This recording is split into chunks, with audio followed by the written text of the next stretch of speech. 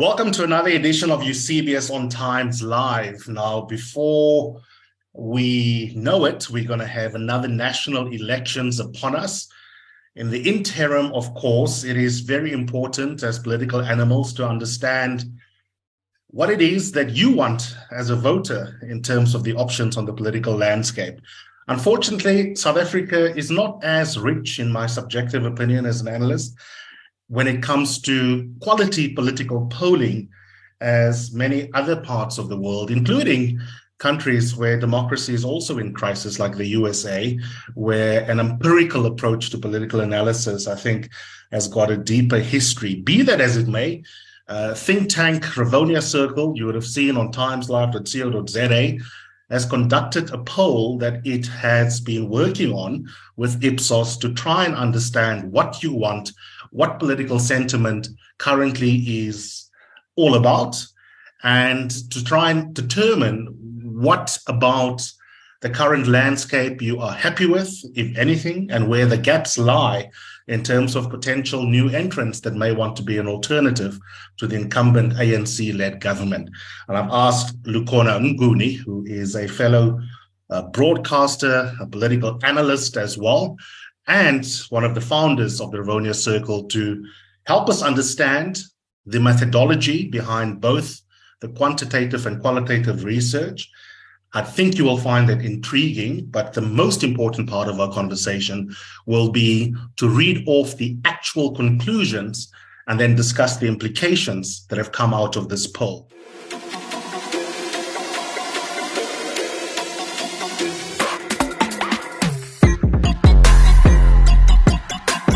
You're listening to Eusebius on Times Live. That's this latest podcast on Times Live. And it's me, Eusebius McKaiser, exploring the major issues of the week.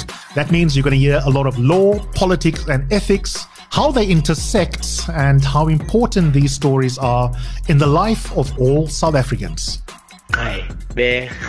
When people zone, their children must know these are sellouts. They put saliva on the paper. Mr. Julius Malema whispered and said, sing it, sing it. And then they share that zone. No, I'm not going to apologize. Can I have my iPad, please?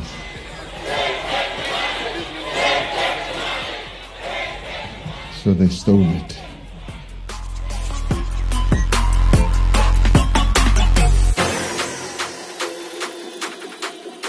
Lukhona, good morning to you, and thanks so much for making time for us. A very good morning to you, Eusebius. I've not spoken to you on this platform, so it's quite an honor to be in conversation with you again. It's always an honor speaking to you, and I'm glad we finally made some time to do so. I want to get straight into it. You know, polling, and I want to start on a sort of nerdish but important nerdish level. I was saying to one of your colleagues last night that polling in South Africa, when it comes to political sentiment, doesn't have a great history. We sort of take for granted that maybe, you know, you can ask Ipsos to quickly do a dip into public sentiment. We read it off. EMCA does that habitually, for example. And I remember many years ago at Power FM, facilitating a really lit debate, as the youngsters would say, between political analyst Stephen Friedman and actually one of the marketers from Ipsos. And I don't remember the details. I'd have to go back to the archives. But I do remember him raising some critical concerns about methodology. Who do you phone? Do you use landlines, or do you knock at people's doors? Is there a bias in favor of people in urban areas? How do you know what people are thinking in Unu or Lusikisiki? It's easier to knock at the door in Kliptown than it is in more peri-urban or rural areas, for example. Talk us through what this survey was about and how it was set up in terms of methodology. No, thank you, Eusebius, for that, because that's really the nub of the integrity of the data that you are able to communicate to people. So we walked a very robust methodology path with Ipsos.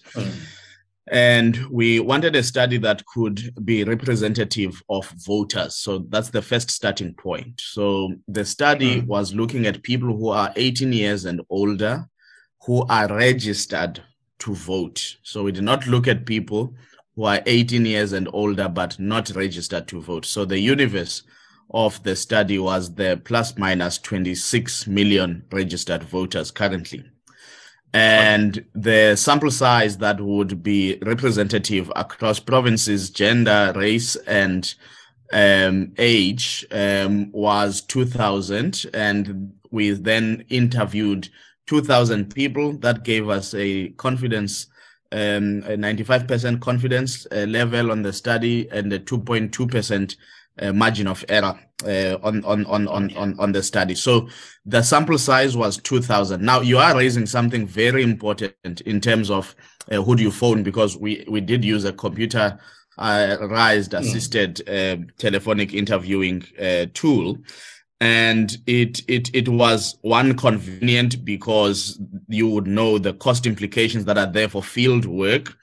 But also that there are also biases on field work on political surveys, because sometimes people look at the person who's knocking at the door and wonder if they can trust them or not. So that one is something that we can debate in terms of what is the best way to go about it. But we used a randomized digital dialing platform, and now you would say that, of course, surely we did not have every number of the 26 million registered voters. That is also true. But we think that the way in which we approached it, the sample size is representative enough. And I think we will talk about the results, but I think the results are beginning to mirror some of the sentiments that have been coming from other different surveys. It was not a classic polling in a sense. We wanted to do a study of understanding political attitudes, sentiments, and perceptions of registered voters. Okay.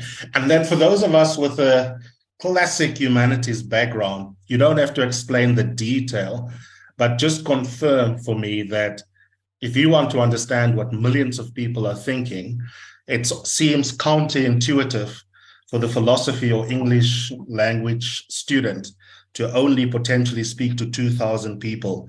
But I assume the statisticians will tell you that if you have the right sample size and methodology, you can draw inferences about the whole population that are credible. Absolutely, Eusebius. That's why we call them representative samples, so that you can then make inferences about the general population. You sample because, first of all, you understand you understand that you cannot talk to millions of people. You do not have enough hours in a day to do that. And you probably would finish your study at a time when the first person you spoke to might have even changed their views and thoughts, and therefore your results could be somewhat disconnected to reality. And that's why we sample in a population, make sure that it is representative. We've got a very clear and distinct age structure. For example, in South Africa, we've got racial groups in South Africa. We've got gendered understanding of the population, and then you've got provinces which have different populations. So if you sample in a way that represents across all those dynamics, you are quite good to be able to extrapolate some of the lessons into the general population. Okay. What's also a final methodology question, what's also important about the results you released yesterday is that although there was this statistical methodology used in, working closely and robustly, so as you say, with Ipsos, you guys have been doing other stuff anyway, which is the more touchy-feely stuff that we do love as liberal arts students.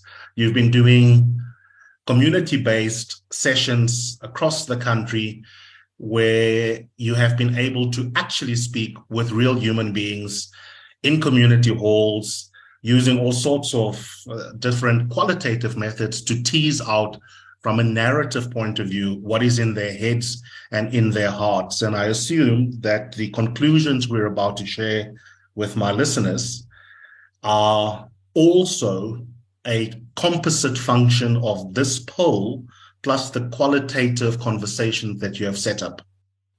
Yes, indeed. And in fact, our greatest focus was on the qualitative data, Eusebius, particularly because, you know, as you'd know, quantitative data, I mean, you share a percentage and then it becomes a headline. And it misses the nuances that undergird some of those insights. And yes, so we have done a number of things at the Rivonia Circle. One of those are focus groups. Between December and today, we have done about 26 focus groups across 4 different provinces. So that is another caveat that is important. We have done a program that we call the Democracy Builder. The Democracy Builder is almost like an extended focus group. It's a 7-hour engagement with a group of people in a community. We've now conducted these in over 35 different communities across 8 different provinces. In actual fact, the team is in Bloemfontein today to do the rounds of Democracy Builders and other things in Free State. We've also done town hall meetings, and we've done political theater. Political theater is an interesting engagement tool that uses dramatic arts to engage people whose innate expression is not like mine and yours, Eusebius. You know, we write essays and speak in verbose ways. There are people who literally are not good at that, but still want to express themselves politically through music, poetry, and body movement. And so we've engaged people through our political theater program. We've also engaged people through Songezo Zibi's book launches. For example, in Durban, we had about 120 people attending the book launch. So we can't discount some of the views and insights that we got from those book launches. So that's the composite of the very, you know, more engaging, meeting human beings eyeball to eyeball, but also just listening and intentionally doing so, because we don't teach people anything, Eusebius. We just provide a platform for conversation. We do more listening than speaking in actual fact. Yeah. Well, I think that was a useful foundation because, like I say, there are some people who take for granted that some of the surveying companies in South Africa, there's about 3 or 4 of them that really are the equivalent of a little oligopoly, and trust them. And then there are other people who say, I only trust real data. But I think what you guys have done is important. We do need to improve political polling because we can't only react to data the morning after the IEC has given us the results. Now let's get to the conclusions, the fun, sexy stuff. Funny enough, our own platform, I work for Times Live. We also grabbed one of your stats and turned it into a headline. So if you currently click on our news site, you will have seen a headline to the effect of survey shows 74% of South Africans say the country is headed in wrong direction. What are some of the most important insights that have been gained? So the first point to say, Eusebius, is that the quant was quite interesting and I think more representative of reality than focus groups. In focus groups, you find that 7 out of 8 people or 8 out of 8 people will say the country is headed in the wrong direction. And so it's also pleasing to know that there are people who feel the country is headed in the right direction because, I mean, in the sum total of things, some people may feel that some things are going okay. But the greatest insight here is really what is it that makes people believe that the country is headed in the wrong direction? And that is a number of, crises that we all have, observed, but top of mind with people is the question around employment and jobs.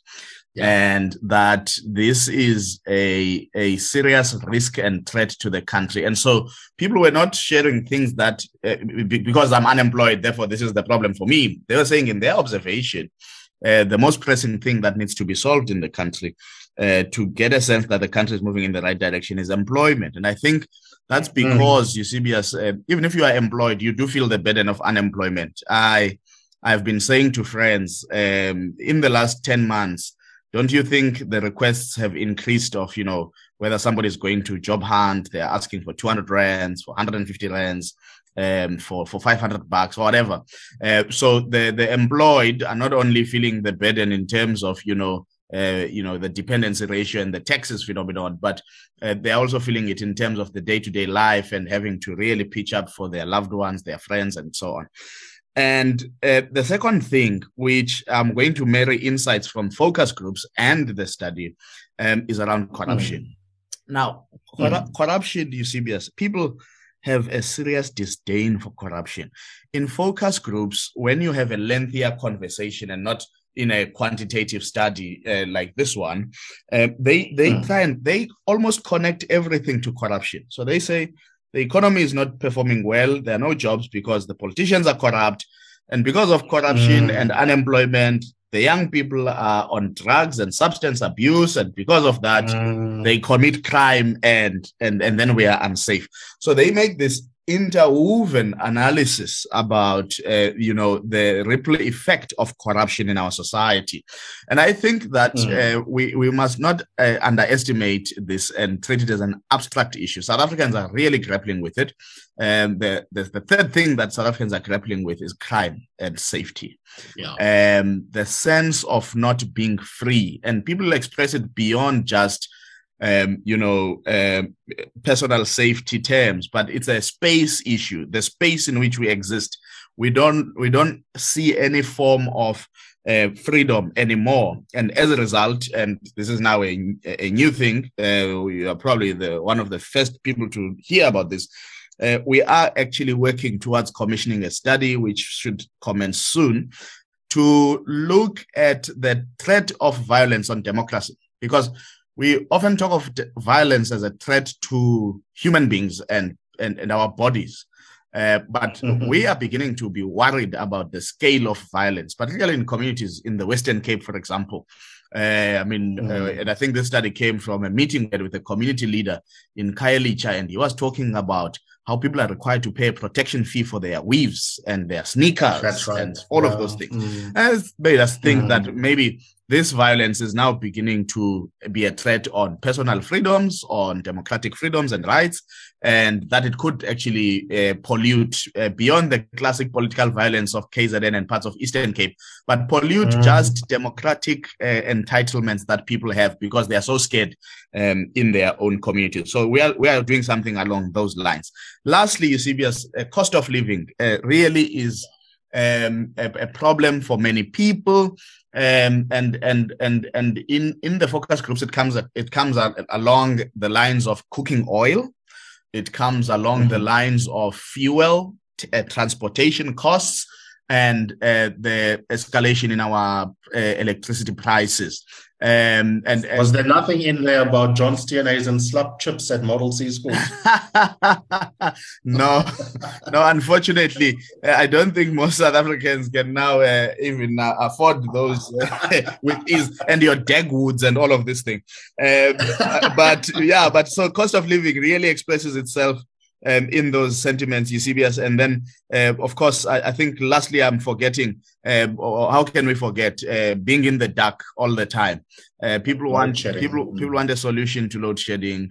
They want some certainty. If you are going to load shed, at least just do it in predictable ways. Don't be on stage 3 today, 2 tomorrow, 1 that day, 0 that day. So those are the main topical issues. And we have now built them to be like the 5 priority issues that we think South Africans want to solve for. And that's not to say the other, issues are not important, education, health, and so on. But these ones are quite pressing on being disruptive on people's day-to-day life. That makes sense. So if we list them, unemployment, corruption, crime, the blackouts, and the cost of living crisis that we are experiencing. I mean, what you've summarized is brilliant and lucid, makes intuitive sense. And as a good social scientist, you know that it's good for intuitions to be tested and corroborated or falsified if that must be what the data tell us. Absolutely. And it's unsurprising to me that a robust survey and qualitative sessions in the field confirm these intuitions that many of us have as actual realities for millions of people. I want to talk about a really important further insight that you guys delivered yesterday as you briefed the press about this. But before we get to that, and that's going to be about and Songezo Zibi in his latest piece for Times Live.co.za, which he also delivered as a speech recently, of course, in the Drakensberg, touches on this, that dissatisfaction with the incumbent government does not automatically mean that you are happy with the alternatives. You can become apathetic rather than voting for the opposition. So I know we're going to spend a couple of minutes on that insight from the survey as well.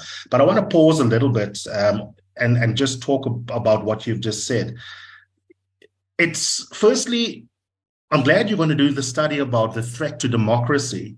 But even before we do a empirical-based study, just from an analytical point of view, as an analyst, it's obviously a threat to our democracy, isn't it? I mean, our democracy was founded on this 1996 codified constitutional vision of civil and political rights and socio-economic rights.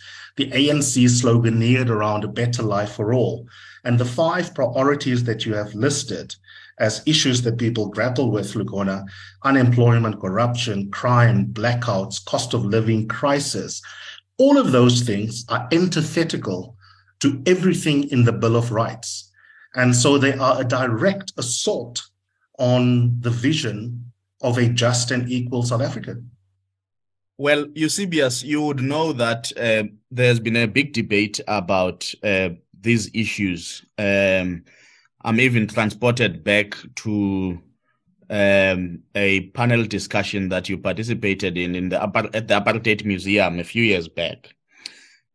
Because we've been grappling with this idea of the democratic dividend that has accrued to ordinary South Africans and not not the few individuals. And I want to reflect a little bit at a personal level.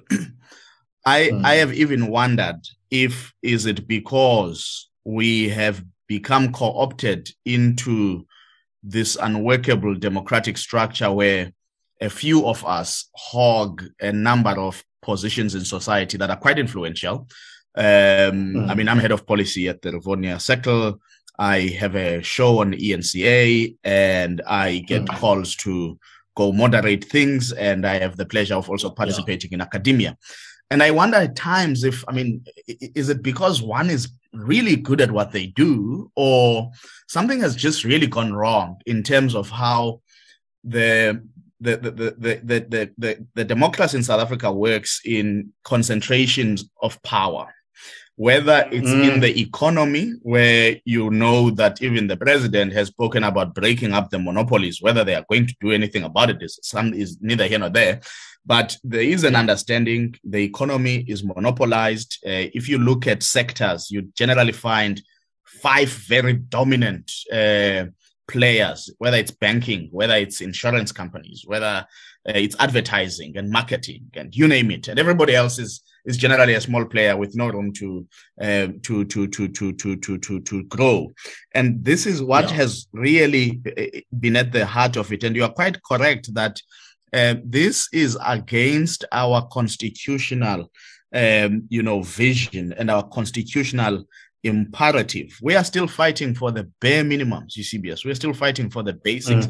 And at times, what then pollutes the conversation for me is that we then say people are entitled, but these are constitutional promises. When people are fighting for their access to water, healthcare, reproductive healthcare rights, these are not niceties. These are commitments of our social contract that we believe everybody should have access to that. And if people and Lukhona, that is quite apart from the self-imposed political mandate of the African National Congress. That is the ticket on which you canvass. So you can't, the morning after getting into power, then suddenly not be held accountable vis-a-vis the ticket on which you were canvassing.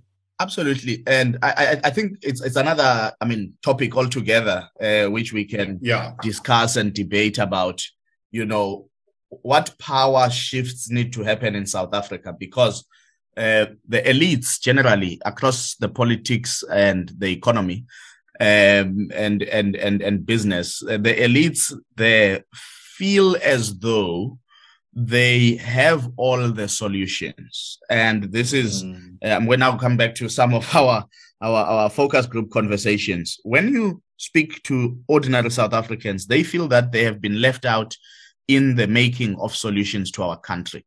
And because we have bottled conversations in these very bureaucratized and institutionalized forms, like say you've consulted with NEDLEC partners, but I can tell you for free, there's nobody at NEDLEC who represents me. I don't even know who sits at NEDLEC. As knowledgeable as I am, I really have no idea, Eusebius, who sits at NEDLEC on behalf of civil society, because nobody at NEDLEC has ever given me a ring to say, hello, can you come and give a view, and at least Parliament would advertise and so on. So sometimes when people say they've consulted and so on, and I mean, of course, the big... But you see, Lukhona, this is important, right? I mean, I know that we've sort of... veered off. Almost, but in an important way, before we get back to the last theme that I want to thresh out with you, it is important because this is indirectly related to the next polling that you're going to do around the threat to democracy per se. And it is important because, again, in line with the elitism that you are talking about, in which we are also implicated as elite part of the media and the commentariat, you're spot on. I mean, I, as a poor working class kid from Makhanda, have sort of veered off into middle class Sandton life from the rest of my family. But in between, I was churning out democratic theory essays at Rhodes University, fetishizing the model of 1996. And some of this language is not in the Constitution, but we theorize it in political philosophy as participatory democracy and deliberative democracy. Now, those are big, fancy English words.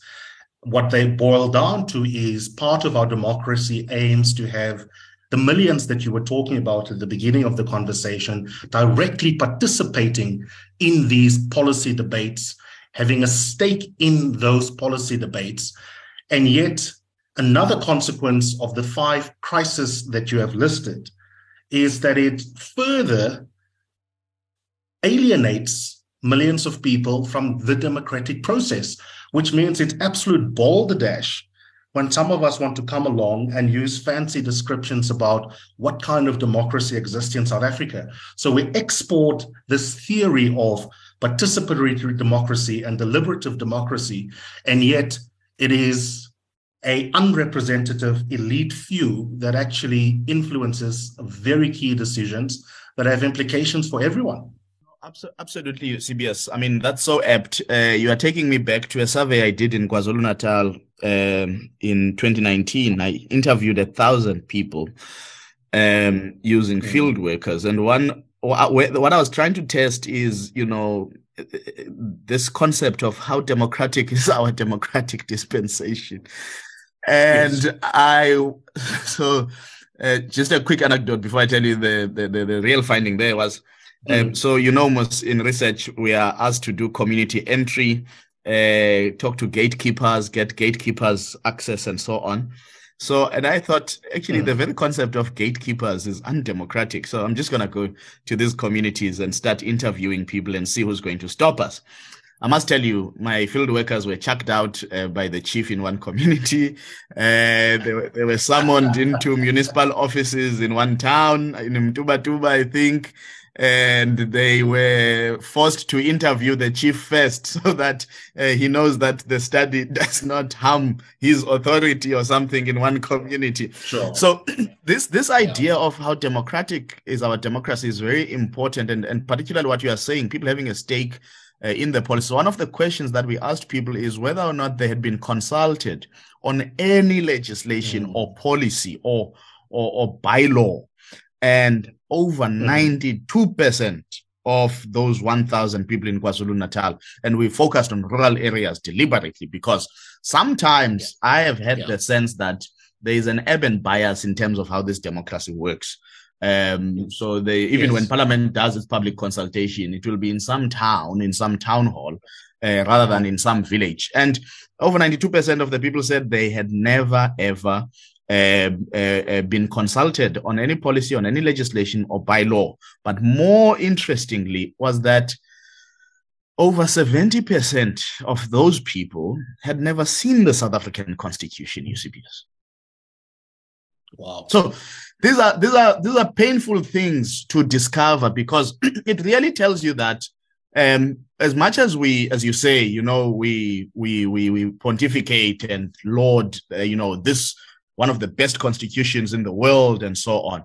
The truth of it is that we have not done enough to model a democracy that is truly deliberative. Absolutely. We have really not. No, that's correct. That's absolutely correct. And to go back to that apartheid museum debate, it's a theme that one can cut and paste every single year. We had labeled it at the time, you may recall, Mind the Gap. Yeah.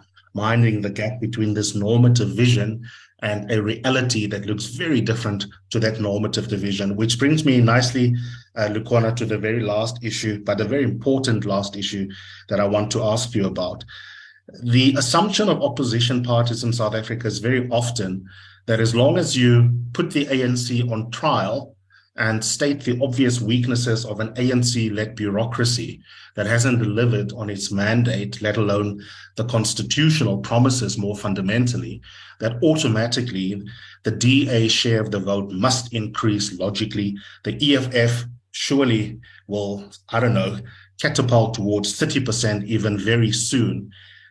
Or that these very small parties that have done tactically very well in the local elections in 2021 may suddenly find themselves doing well provincially and nationally in 2024. But there's an important warning for opposition political parties that come out of your surveying and the qualitative research. Speak into that. Absolutely, Eusebius. I mean, this could be a show on its own, but I'm going to try and really be succinct on it. And I'm going to refer to one of our focus group participants in East London, an older gentleman who kept lamenting every time there was a question introduced. He kept asking, but what is the grand plan? What is the grand plan for the country? This is an ordinary person. In terms of their station in life, you cannot claim that they are even middle class, Eusebius. And this is the first mistake that political parties commit, is to think that South Africans are not politically engaged. And what I've been saying at the Rivonia Circle to colleagues is that we must shift from the language of civic education, because it shows clearly in our research, it's not the lack of voter or civic education, however you call it, that is a problem. It's a lack of engagement with the citizen on their perceptions, their outlook, their views, and their vision for the country. And this is why we felt that in the Democracy Builders, we invite participants to what we call South Africa 2.0, because we really believe that the imagination and the future of the country lies with the vision making of ordinary people. Now, of course, parties like the ANC understood this during the liberation struggle. That's why there was the Congress of the People process that led to the formation of the Freedom Charter. Former President Kgalema Motlanthe just put it aptly to me a few weeks ago to say, look, you would put a structure and then take that structure of a conversation to people and allow people to put the meat into that structure and feed back to you. Yeah. And then you consolidate the feedback. But now what has happened is that politics have become one directional.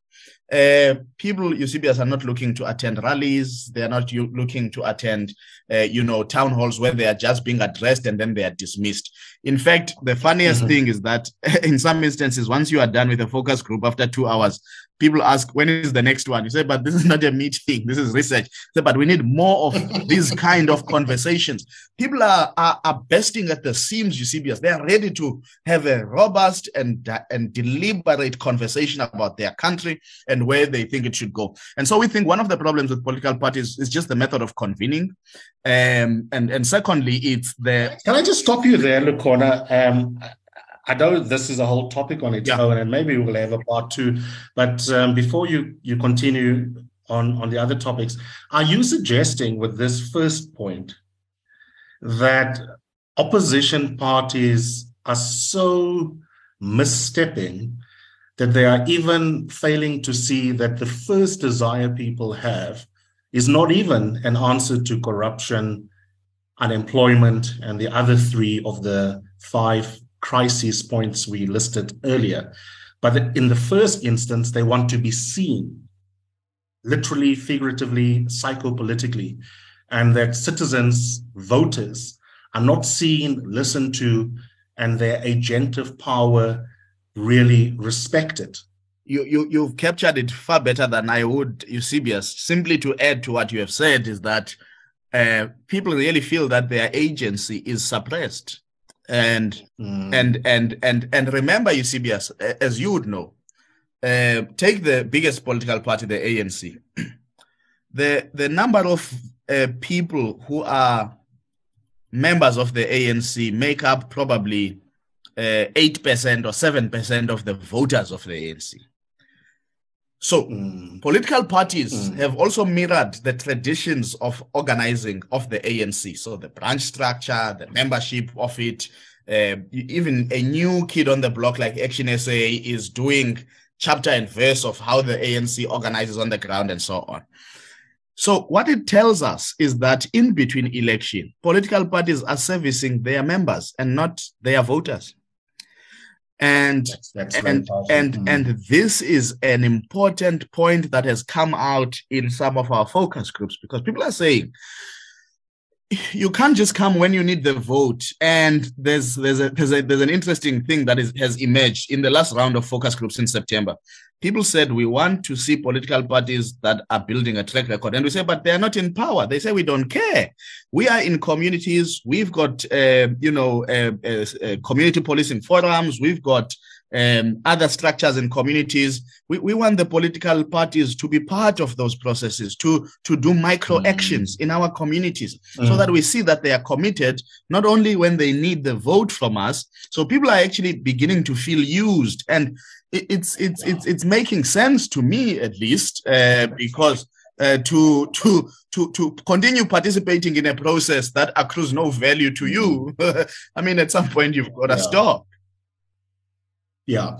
So then lastly, on those 5 issues that we had mentioned earlier that are top of mind for South Africans who were surveyed, but I think, quite frankly, that is for all of us.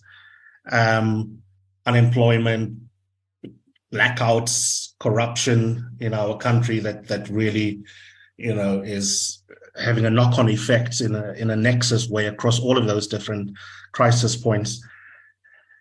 Do the opposition parties distinguish themselves in terms of what they bring to the solution space? Has there been anything in the qualitative conversations that you guys have facilitated and listened in on that give us some indication of whether the average Joe knows what the DA, Action SA, or Gayton McKenzie would do to solve for corruption or for unemployment? I've often wondered, as an analyst, whether voters know what differently would be done from a program of action point of view on the 5 issues that you've listed, were they to vote for a party other than the ANC, or whether most voters understand the offering to be, we are not the ANC, which cannot be a sufficient basis for getting my vote. It's not sufficient. And in fact, what has emerged, Eusebius, is that some South Africans are now not even able to distinguish a politician from the ANC, from the DA, and from Action SA. They just say they're all the same.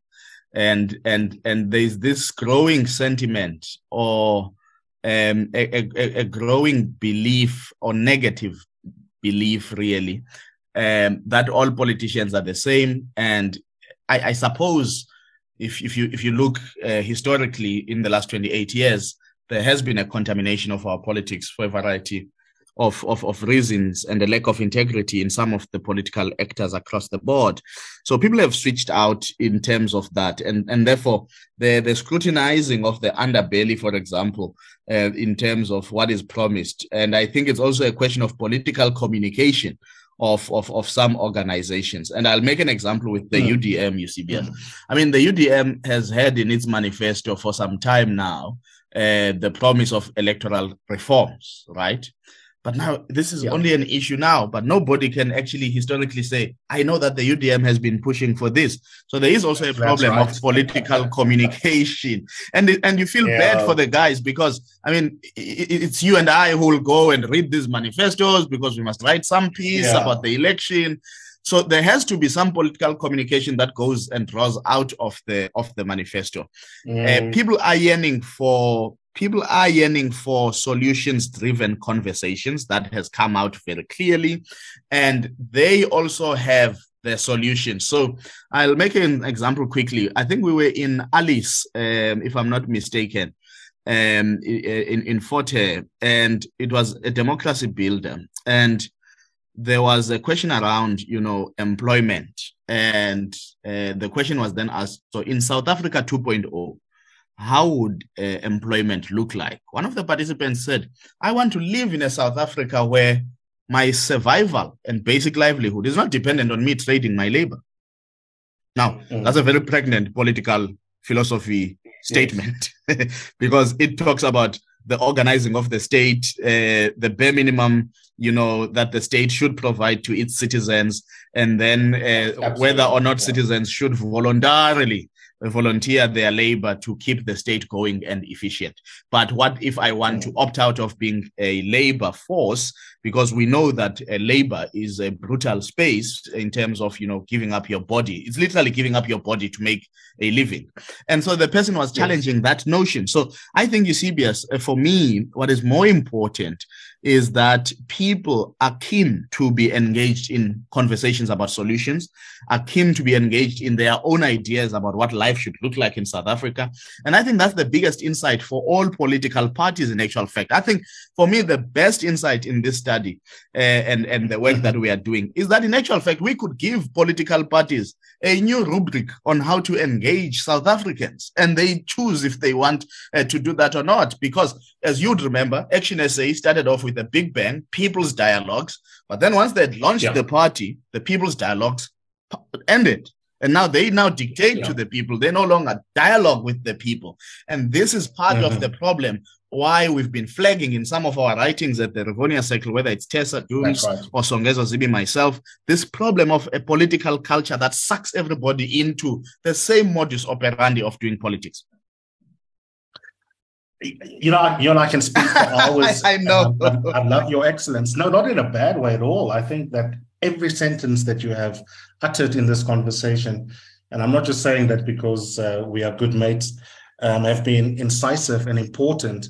And I hope that opposition party leaders in particular, I know they listen to my podcast, will not respond defensively, even if they do it privately rather than publicly, that they will meditate.